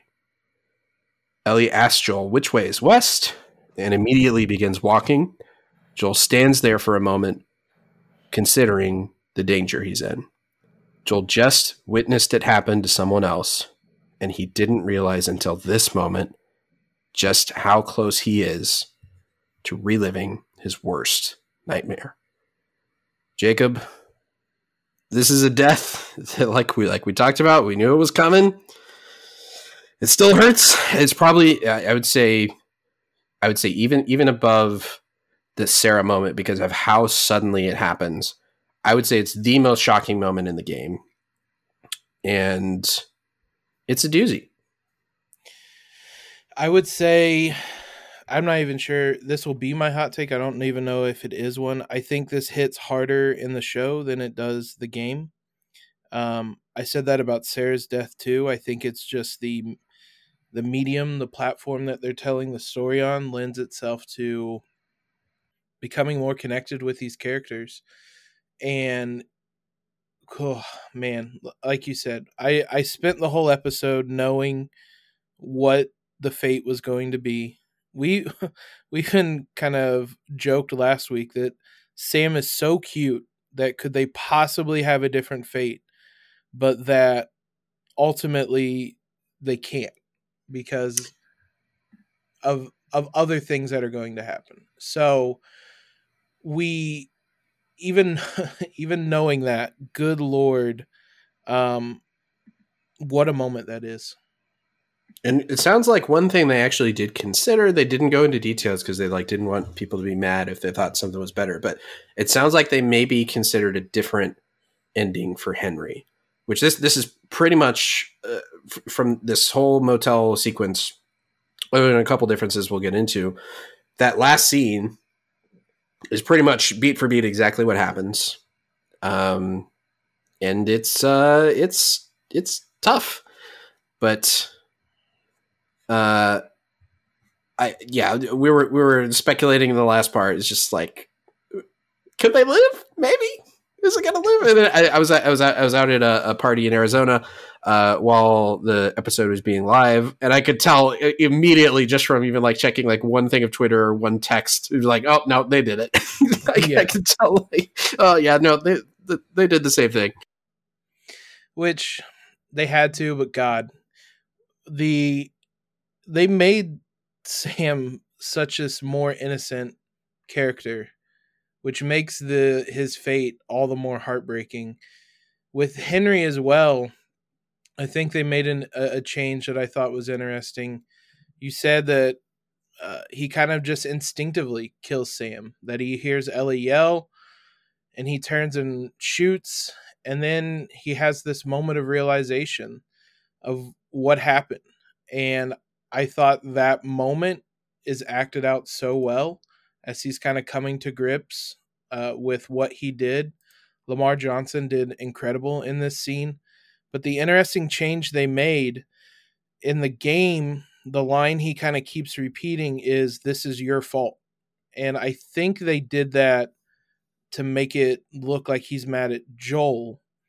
And eventually, I mean, obviously when he's saying "this is your fault," he's talking to himself. In the show, he says, "What did I do?" Which it eliminates any we know exactly what he's talking about there. So it really hit hard. For sure. So in the game, the first time you see the scene, and if you want to go back and see what happened to it, you'll understand what we're talking about. The first time you see it, it's easy to misread it as Henry trying to say this is Joel's fault. So what he says is, but you can almost barely hear him. He's so choked up at the farts. He says, "Henry, what have you done?" And then he is pointing the gun at Joel and repeatedly says, "This is your fault. It's all your fault," before turning the gun on himself and killing him. And we obviously were able to correctly read it on especially on later viewings, that he's definitely not blaming Joel. He's blaming himself. He's saying that this is my fault. But I thought that was a better reframing of it, because it made it clear, much more clear to the audience. And I don't think that the thinking that he was blaming Joel for a second before killing himself, I don't think that was a necessary part of that scene. And I think that this, you mentioned Lamar Johnson. Again, I thought he was fucking incredible in this episode, and that one of my, again, sorry, Nick Offerman, I might yank the guest star Emmy. I handed out to you so too quickly. It's probably still going to be Nick Offerman, I bet, just because of the hype that episode got, and also Nick Offerman has a little bit of name recognition that Lamar Johnson doesn't have, but I thought Lamar Johnson was so incredible, and I thought he was, in a lot of ways, he was the heart of this episode, and in a lot of ways we were seeing everything through his eyes, and it was just an incredible episode of television. And I thought Lamar Johnson was such a huge part of that. I did want to say, I mentioned this in the spoiler section maybe a few weeks ago, but there was a couple moments that was like that are coming up that I hope they shoot well and aren't overly gratuitous with how they display it, especially in terms of some of the shocking ones. This is one of the big ones I was referring to. I think they shot it very tastefully. Obviously, it's gruesome, it's violent, it's dark. There's nothing they could do to make this sequence of events not that way, but they also shot it very tastefully in a way that you don't really see Sam dead. They don't show his face. You can just they focus on the blood spilling out. You see Henry turning the gun toward himself. I thought they shot it really well. So that was, and I think that was probably on the page. That's probably a very intentional decision in the writing, but I'm glad that they did that. This is also setting up a very interesting, we already talked about that. A lot of these side characters are they're characters in themselves, and they have their own story and their own core and things that make them different. But along the way, they're also finding these ways to parallel them with Joel and with Ellie, and specifically in this moment, Joel, because Joel was faced with this moment 20 years ago, and he made a different choice. Obviously, he chose to keep going, to live on. There actually was a very small moment I almost forgot about in the game that I found out that I resaw this week, where Joel and Ellie in Pittsburgh, in the same section of the game, before they meet up with Henry and Sam, they find like a bathtub with a couple that had killed themselves. And Ellie says, I guess they took the easy way out. And Joel says, it ain't easy. And effectively, then at the end, he says, trust me, which implies he probably considered the same choice that Henry made, but maybe he couldn't do it, or maybe he just ended up deciding not to do it for very different reasons. But again, I can't knock Henry for his choice that he made here. What he viewed as his reason to keep living just went away in a flash before he could even fully wake up, probably. And he knew immediately that that's what he wanted to do. After this scene, let's talk about a couple things that happen.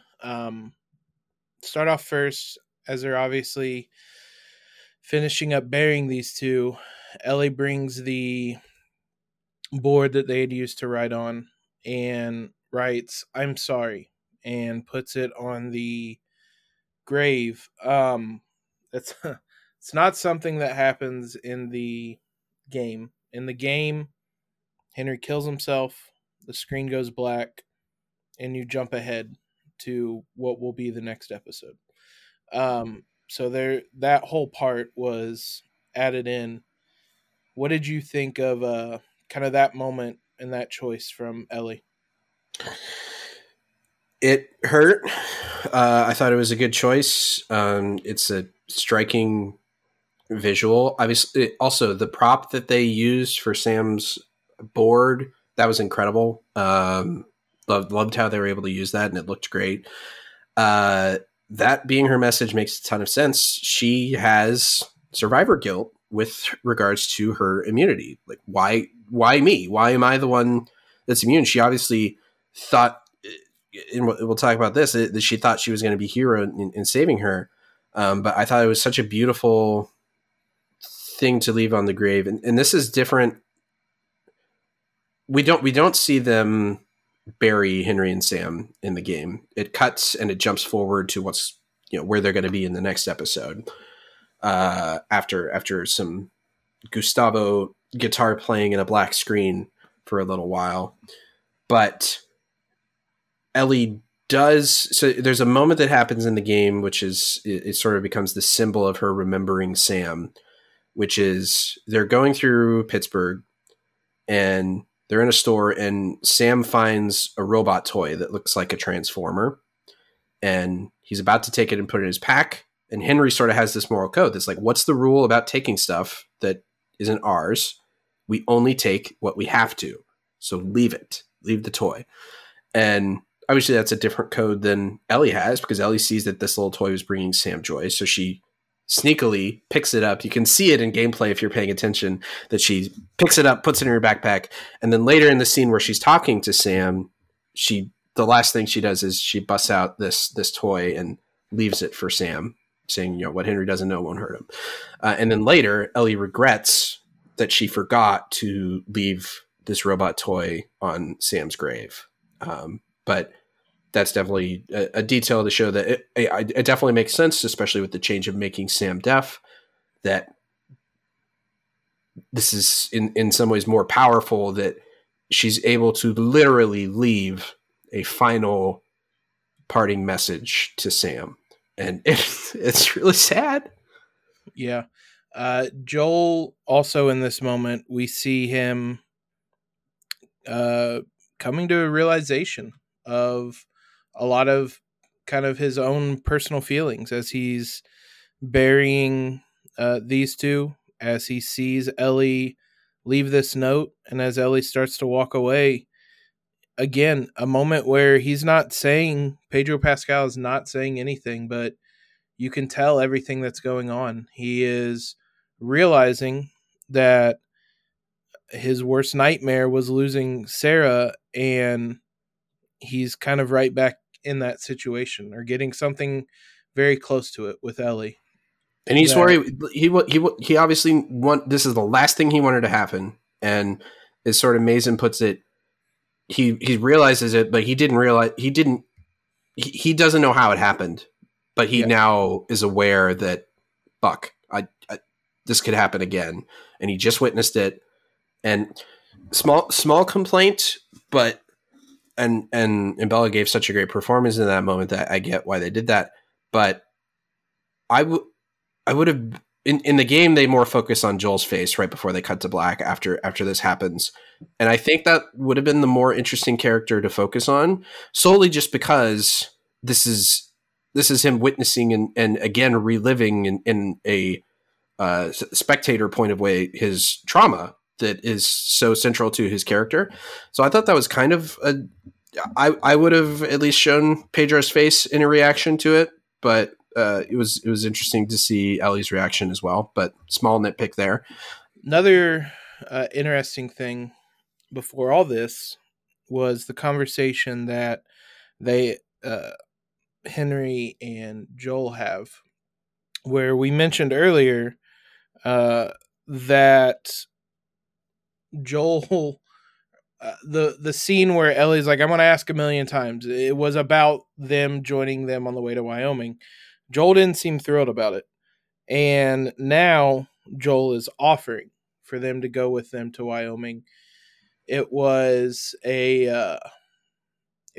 another look at Joel in the show and how he is a lot more open than Joel in the game might be.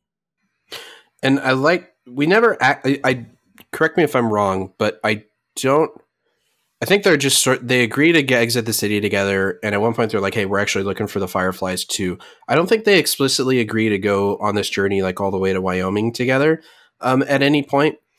But the reason I like this change more is that gives more meaning behind this moment of Joel extending that invitation, because it's not like, hey, you're going to the Fireflies. Okay, we are too. We might as well go together. He realizes that Henry and Sam don't know what they're doing next. And Joel, of all people, invites them in to grow from a tribe of 2 to a tribe of 4. And that's such a big moment for his character, that this guy who's been through what he's been through recognizes and sees these things in these two people and in this kid and in this guy, that he's willing to let 2 more strangers into this group, even though he's so scared of obviously what he's scared of and wanting to protect Ellie at all costs. The fact that he's able to do that is such a huge moment for him. So that's why I really like that change and that decision, even though obviously it doesn't work out, but Ellie and Sam, let's talk about their conversation. It played out largely the same as it did at least in terms of the dialogue, as it did in the game. They hit a lot of the same notes. I was a little worried about how that conversation would go, because it is an important moment in the game. As we find out, Ellie's line of "I'm scared of ending up alone" is something that is important to note going forward. So this was an important scene. And like I said, I was a little worried about how it would come across now with Sam being deaf, it worked fantastically. And we had wondered, okay, like, does maybe Ellie already know sign language? Because we knew that obviously this bond that she forms with Sam is so important. And again, this survivor guilt that I talked about is so important for Ellie going forward, because obviously this raises the stakes when you see something so tragic like this happen to someone so undeserving as Sam of this type of fate. This reinforces the need for, if they can get a cure for this thing, that could change the world. They could prevent these types of things from happening. They might not ever fully stave off the infected. They might not cure the world of this whole thing. But if they could prevent something like that from happening, where this kid would have lived, that makes all the difference in the world. Especially to Henry. That would have made all the difference to Henry's world. Henry would have been spared that pain and been spared that tragedy, and he would still be alive as well. But this decision to have him be deaf, that's why we're wondering, okay, maybe Ellie already knows a way to communicate via sign language. But having this board, again, such a great decision, because instead of lessening this conversation, it heightens it, because we have to sit with each message for a beat. We have to sit with Ellie saying, "I'm scared of ending up alone." You just have to sit with that for like 15 seconds. And it's such a simple thing, but it's such a powerful way to make every beat of that conversation hit even harder. And then obviously we got to get into the biggest change of this whole Henry Sam death sequence, which is that Sam told Ellie. I will say the I'm scared of ending up alone part was also a fascinating look at kind of Ellie's psyche that we don't always see as well. But yeah, the big difference in this scene versus the game is Sam revealing that he is bitten. The game, they have this conversation, and then Ellie leaves the room to go to sleep, and Sam then sits down, pulls up the pant leg, and you see, oh God, he's bitten. Obviously in the show, it's a different choice that makes sense, because I'm sure Sam is terrified in that moment because he knows he's bitten. It was equally kind of heartbreaking that Ellie immediately thinks that she can save him. She's been told that she's this hero, and this is her moment where she thinks, oh, I'm immune, my blood is immune, I'll just give you my blood. Obviously it doesn't work like that, and Neil Druckmann said in the podcast that this also kind of addresses one of the fan theories out there, that if Ellie was immune, why couldn't she just give her blood to people? And this kind of answers that it's not that simple. But it was, again, a decision that made sense given the changes they made to Sam's character. It also made, again, this whole thing that much more heartbreaking, because it leads to a couple other lines that are going to live with us. Look, Ellie, we got to give her credit. She did her own research and determined that the best way to go about this is just sprinkle a little blood on there. It's going to be fine. Okay. Just trust me. Yeah. Ellie, not a doctor. Even if you're immune, I feel like mixing blood with an infected person seems inadvisable. I wouldn't risk that. Even if you're going to do that, like, make it so you're not like putting Sam's blood into your blood at the very least, because she was just smashing those two things together. I wouldn't advise that personally. But also, Ellie, I have some notes. Not trying to make too light of this sequence, but you didn't even consider the possibility in the morning that Sam had turned. Like, just approached with, didn't have a hand on a knife just in case, or a gun or anything. Just like went up and be like, oh, hey, Sam, my buddy, how you do? Oh, this is, he's infected. Oh, gosh. Come on, Ellie. We expect a little bit more from you than that.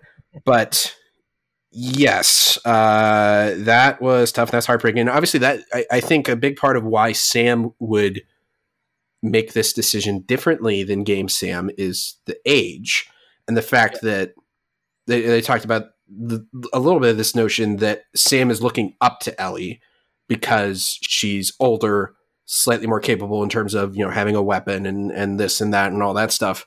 And he's scared and he's turning to someone he looks up to, which is obviously a different dynamic than a girl that is a year older than you, that you're trying to be like, oh yeah, I'm the same age. And like, that's a different type of decision to ask a 12 or 13-year-old boy to make, as opposed to an 8-year-old boy, to someone that he looks up to. But it made it all the more heartbreaking. It's a powerful moment. Someone tweeted me. I apologize, I don't have it right in front of me. I'm trying to remember who it was, but someone's like, "Hey, I'm not familiar with the game, but I didn't realize this was going to be like the most emotional television show of all time." I'm like, "Yeah, you get it. Yep, That's what we were expecting." As a game, it was already one of the most emotional things I'd ever consumed. Period. Yeah, like so any story I've ever consumed has. This game made me feel like stronger, more intense emotions about it than anything I've ever listened to. And people obviously around me have known that I've been obsessed with this story for a long time. And that's why there are very few things that have been able to replicate this strong of emotions within me. And some of them are very sad emotions even still, but that's, to me, the most powerful thing a story can do is to make you feel these things so strongly. Just watching a television show or playing a game, and they are doing a great job bringing that to life, obviously. Again, to my hot take I had earlier, and just to an overall point, you were talking toward the beginning of the show about, or this episode about, when we were discussing in the first week, and even all the leading up to this, we've said this before, but I don't think either of us even considered the possibility that this would exceed our expectations, that we just wanted it to kind of live up to the expectation. For the fact that kind of two of the biggest scenes of the show, Sarah's death and Sam's death, both I felt have been more powerful in the TV show. Just, again, hats off to Neil Druckmann, Craig Mazin for the work they're doing and what they're accomplishing with this. I want to put you on the spot. If you had to pinpoint one thing, why do you think it was more impactful this go around? Both, or just the each individual one? Let's talk about this one. So the Henry and Sam moment, you say it hits harder than it did in the game. What do you think is the biggest reason for that?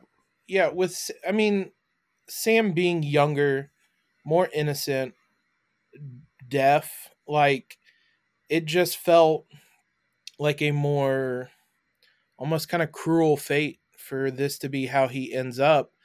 And it's a change that they made, like we said, to the game. He's Ellie's age, a bit, or he's more independent, not deaf. And it still was obviously a very cruel fate and was very impactful, but you're kind of taking a couple different things and making him younger, making him deaf, where he's dependent on all these people. And for it to be the same fate is just, I knew what was going to happen, and it still hurt. I'd say two. So even going back to both moments, the two things that I'm pinpointing, and obviously I think I agree with all of those reasons, but I think the Ellie's "I'm sorry" it's just gonna kill me every time I think about this. And similarly to the addition they made to Sarah's death of the "Tommy help me" line from Joel, just very, again, small things, but it just makes it 10%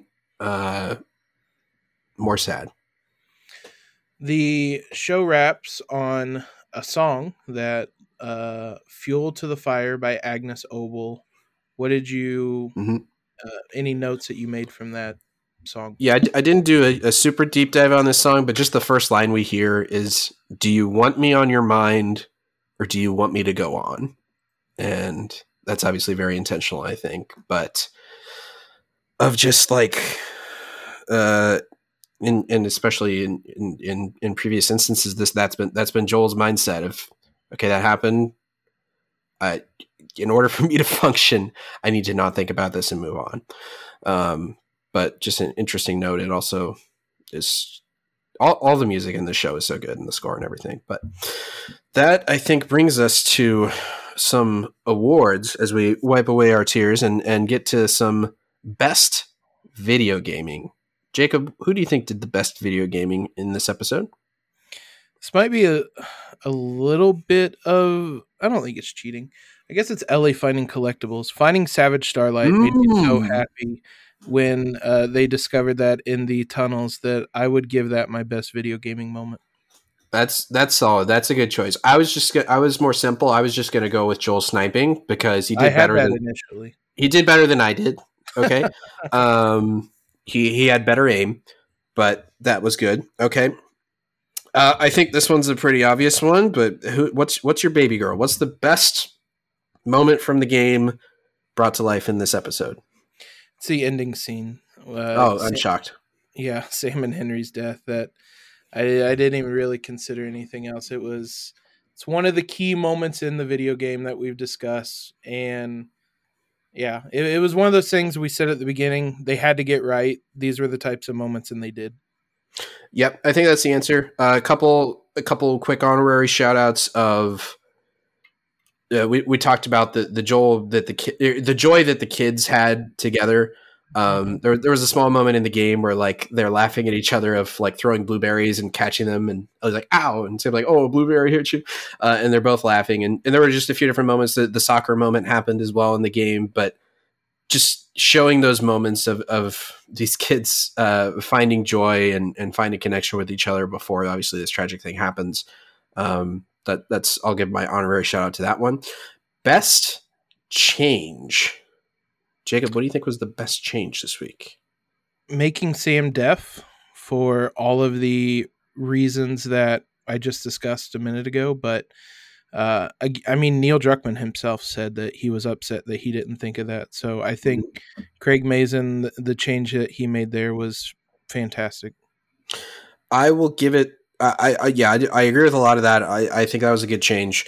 In terms of the overall quality of the episode, the changes they made to make that action sequence with the sniper and the suburb, I thought was just incredible. The moments where Joel was narrowly saving Ellie with the sniper as she's like ducking through clickers, it reminded me of Battle of the Bastards with Jon Snow as he's like dodging. Oh, there's a horse that went by. Oh, I'm talking to this guy. Oh, he just got hit with an arrow and this, but it like adds an element of there's another character that's like looking out for you, and she can't even like see Joel right now, but she can see obviously that he's helping her through that situation, and it was just thrilling and intense. And they did that action sequence.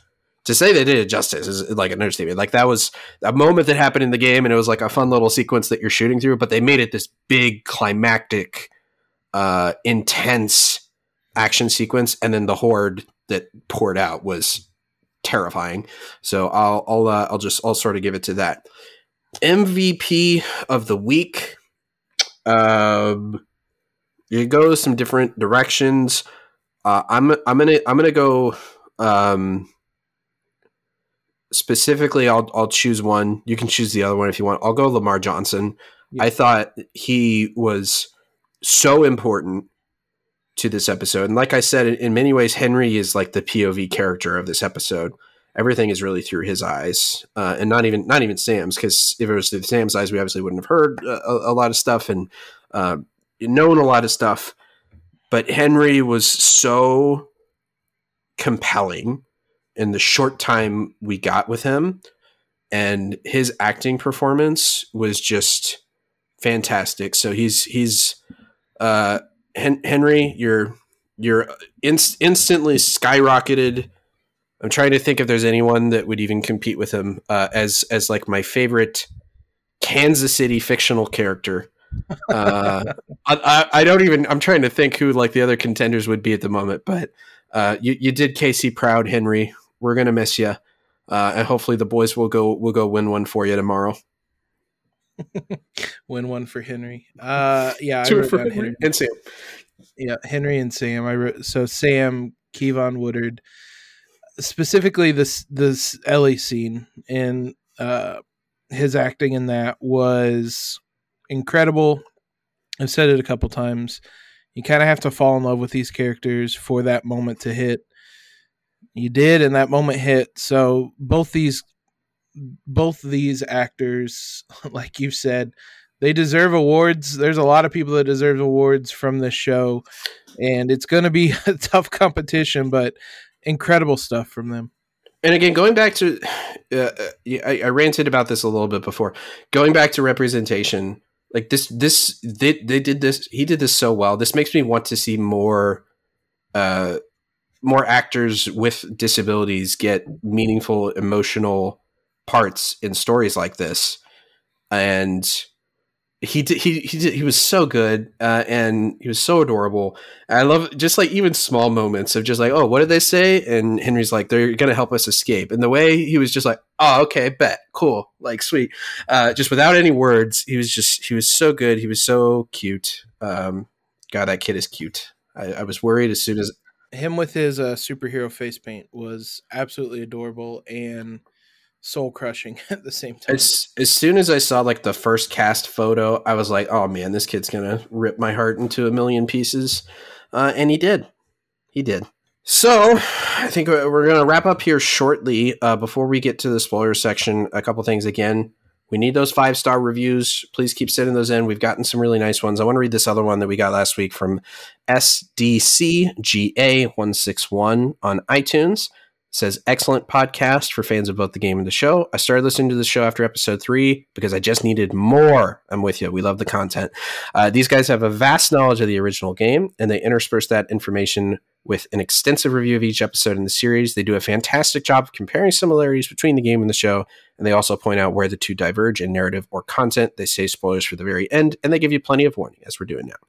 A special shout out, they say, for the respectful tone of the show. It's no secret that there are some issues here that will fuel certain online types to belch out their toxic views on every forum they can find. These guys have none of that. Their recap of episode 3 is fantastic, and as a game man myself, I find the ease with which they discuss the main storyline of that episode to be spot on and quite refreshing. Thank you very much, SDCGA161. Greatly appreciate that review. Very kind words. People, please keep sending those in. That helps us out a tremendous amount. Again, we are a completely... to say we're an independent podcast, I feel like we're just two dudes that like recording this stuff and uploading it on. So giving us good reviews and leaving some kind words really helps us out. Really helps get us in more people. We're getting more and more listeners. It's nothing crazy, but we've been really flattered by the amount of people that have been checking in and coming back each week. So thank you so much on that. Twitter, we need Twitter followers. We got to farm those followers. Follow us at TLOU Nerds on Twitter. If you want to follow us individually, I'm TJF Sports and he's at Jacob Rude. Though beware, we're mostly talking about sports on there. But the main Last of Us Nerds Twitter account, we got takes, we got memes. We let you know when we're recording. We ask out for mailbag questions. We need more mailbag questions to keep making these episodes interactive and fun. So please continue to do that. And you can also email us in at tlounerds@gmail.com.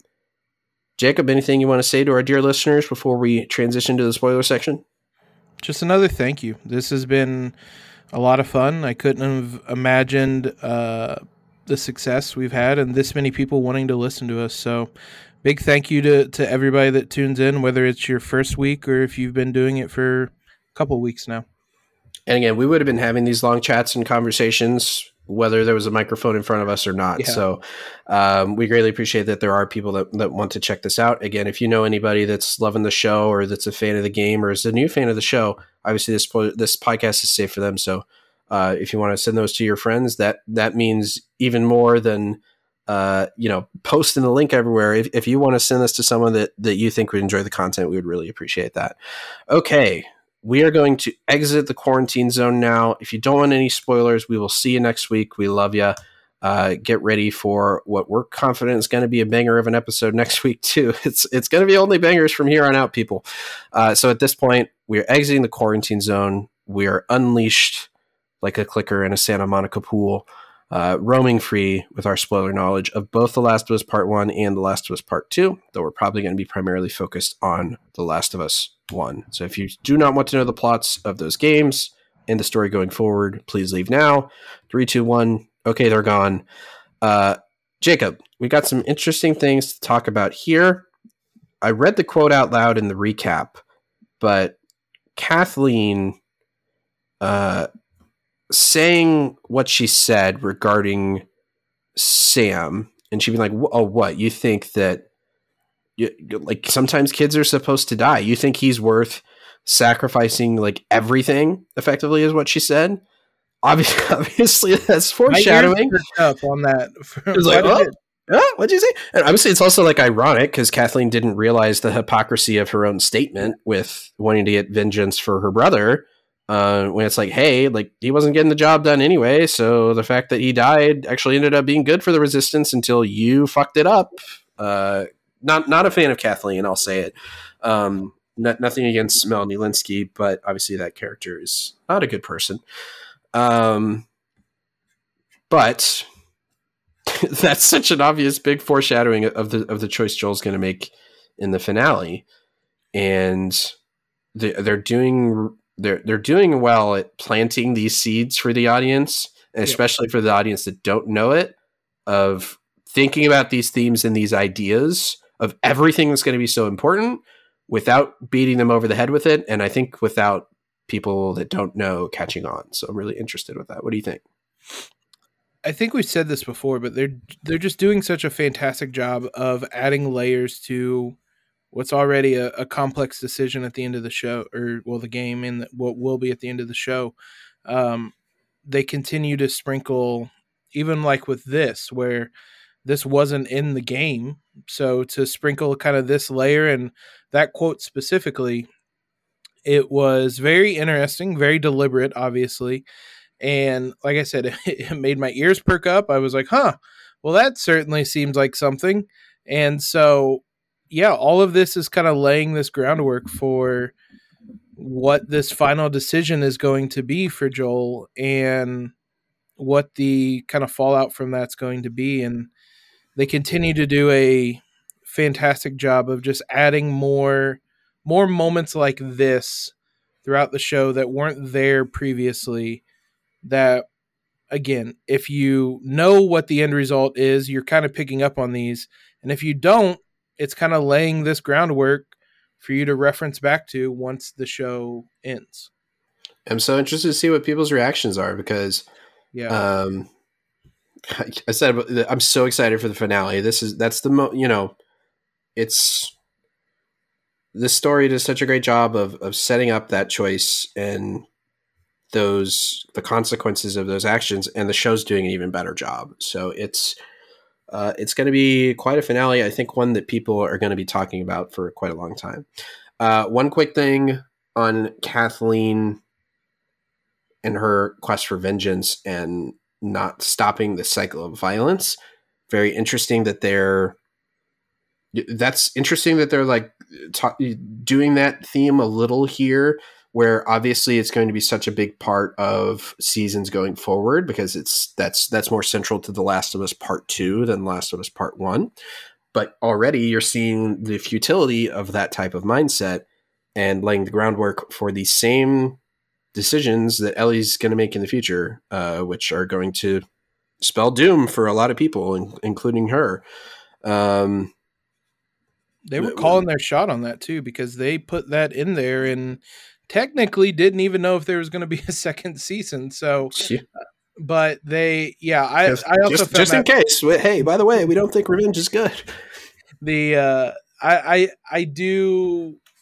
That was something I kind of realized more after the fact, that this, as I was kind of rewatching it and laying out these notes, that she was going for all out revenge, and that is the storyline in the second game, is this seeking this revenge. So very interesting. Again, Kathleen, you guys heard we had some nitpicks about her character, but also she's going to be someone that you can kind of reference back to for a couple of different major kind of plot points the rest of the way.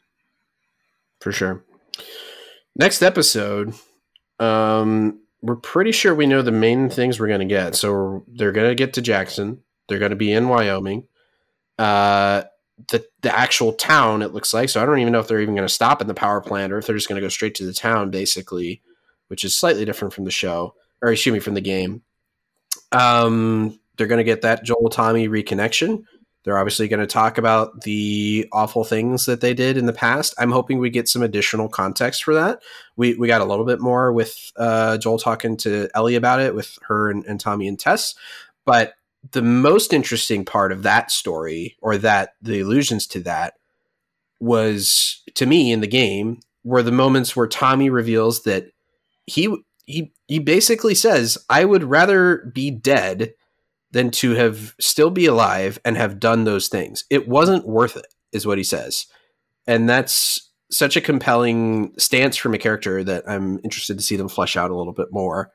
Obviously we're gonna meet Maria as well, and gonna get to I think your favorite scene, certainly one of our favorite scenes in the whole game, the ranch scene.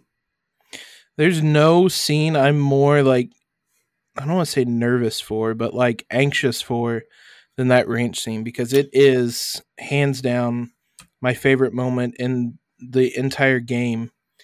And I mean, it's a huge moment in the kind of relationship between Joel and Ellie. It's another one that they have to absolutely nail. I'm not nervous necessarily, because I mean they nailed everything up to this point. I guess it's more excited than anxious, because you can be anxious even though you're confident. Yeah. I think that's a fair thing to say. But I said this before, but I think from the trailers and from the promotional material, it seems like they're probably going to do that similar to the car thing, where it's probably going to be very line for line. Because we certainly know a couple of those lines are in there line for line. And again, sometimes I heard Alana Pierce, who's someone that works for Sony Santa Monica, but she was a games journalist for a long time. And one of her review discussions about the episode, I really like the way she put something, which was that a lot of these line recreations of lines are just using the exact same thing. It doesn't feel fan servicey. It just feels like, yeah, that was the best way to put it all along. That was the best way to write that line or that scene. And certainly I think we feel that way about that scene, where these two characters are trying to come to grips with the reality that they both care deeply about each other now and what that means going forward. It's such an important scene in the story, and obviously leading to Joel's choice to continue to go on with her. Really excited to see Pedro and Bella's take on it more than anything. It's going to be, I'm excited for this episode, because it also looks, I did a little pausing as I was watching the preview for the next episode. It certainly looks like this is probably going to end on the cliffhanger of, is Joel dead? And them leaving the university and heading to wherever. But one of the I think it is the very last scene, is Ellie shooting behind and Joel slumped over on the horse in front of her. So yeah, and I don't think it's like something like that shot. I don't think you could, like, without us knowing that what we know, I don't think people can tell that, like, Joel, but you can just sort of see Joel's like not really moving in that like 1 second of shot, which makes sense, obviously. But yeah, and this was maybe one thing we weren't 100% clear on, is like, where's the cutoff on this episode going to be? It seems like they are going to make it to the university, and they're probably going to leave that on a cliffhanger of like Joel collapsing, I'm guessing, after his injury. Which also, one thing I think they're going to make him surviving the injury a little bit more believable, because in the game, he takes like a full on giant metal rod like through the stomach, which is like, okay, yeah, fine, it's sure, it's fine. But I think they're probably going to make it more just like a more in the side, and he almost died because of the blood loss and an infection, but I think they'll make it more believable.